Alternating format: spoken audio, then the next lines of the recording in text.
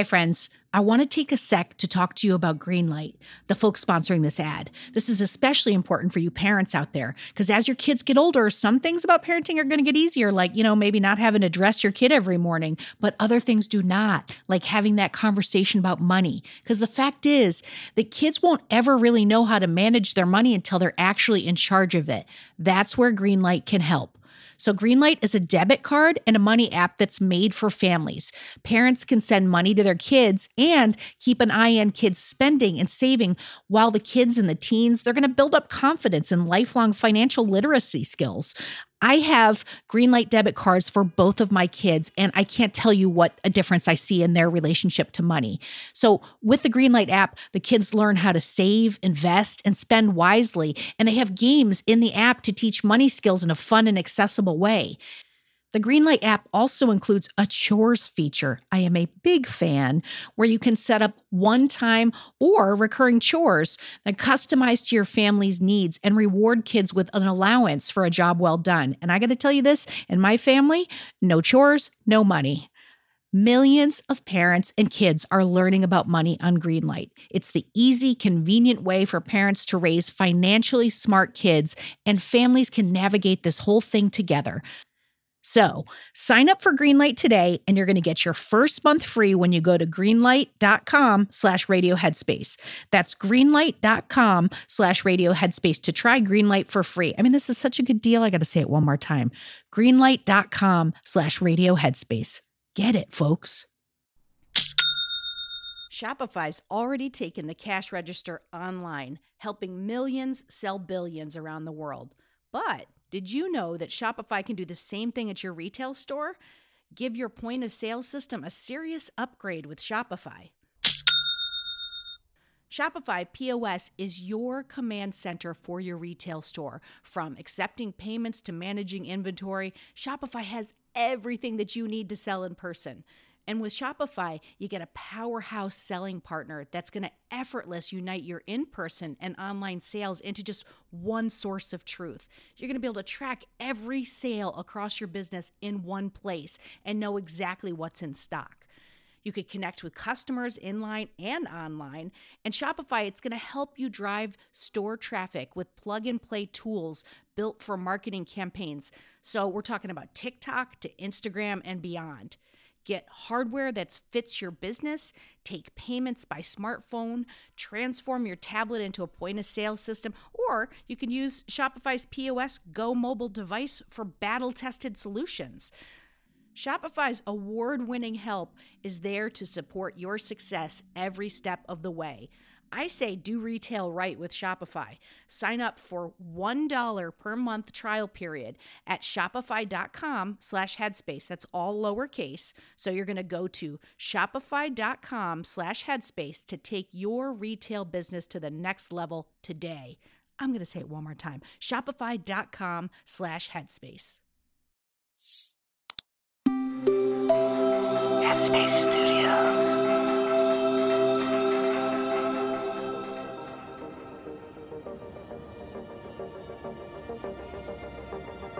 Hello, hello. Welcome to Radio Headspace, and happy Friday Eve. It's Dora here. So I want to start this episode by asking, when was the last time you received feedback? And how do you typically respond to receiving feedback? For myself, I've been doing a mindfulness teacher training, and an expectation for us as students is to provide each other with feedback. Feedback on our guidance as meditation teachers, on our presentations, and how we're able to effectively engage and interact with participants when they share their experience. Now, I teach mindfulness for a living, so you would think receiving feedback on something I do all the time would be a breeze. But actually, the first time it was my turn to receive constructive criticism, I felt this familiar pit of anxiety in my stomach. So it made me think about a few things. One, what happens in our brains and bodies that can make receiving feedback so dreadful? And two, how can we learn to be more open to this feeling? In my search for answers, I realized that our bodies can't discern when we're facing a threat or a reward. It's perceived the same way we feel sadness, anger, jealousy. Time and time again, our fight or flight response is activated. So this is what happens when we receive feedback or a critique. Our amygdala, the part of the brain that processes emotions, is hijacked, and we shut down in order to avoid the threat. So before doing our practicum, we also had to participate in a teacher training intensive.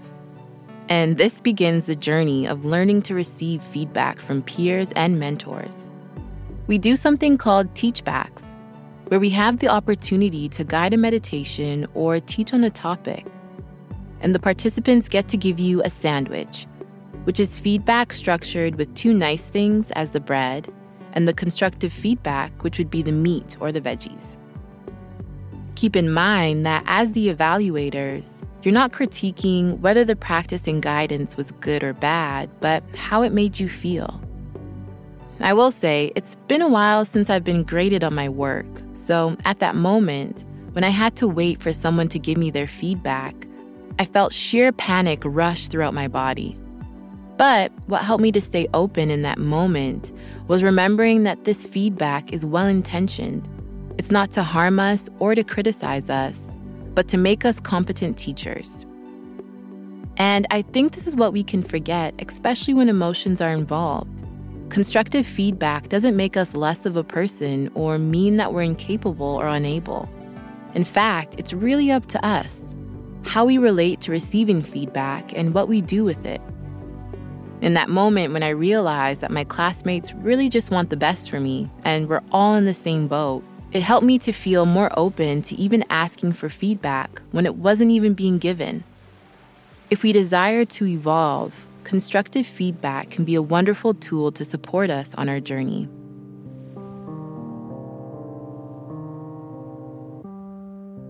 I will say that something that has helped me tremendously is paying attention to how my body feels in those moments. Usually, there's a sense of contraction and tightness in my shoulders and chest.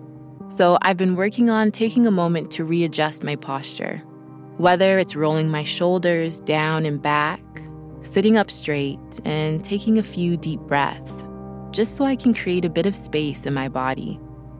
And that helps my body to signal to my mind that I'm present and open to receiving feedback in a way that doesn't feel threatening. Now, I will say that not all feedback we receive will be helpful. But I came across an article that shared an acronym that can help us filter through what can be useful and what can be discarded. If you'd like to see the article, you can find it in the show notes. And if you need some help with anxiety surrounding feedback, I highly recommend checking out my friend and colleague, Kaysonga's meditation on managing anxious moments in the Headspace app.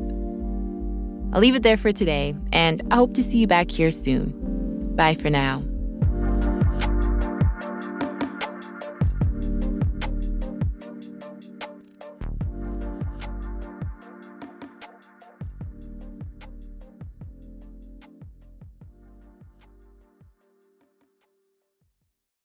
Hi, everyone. It's Dora.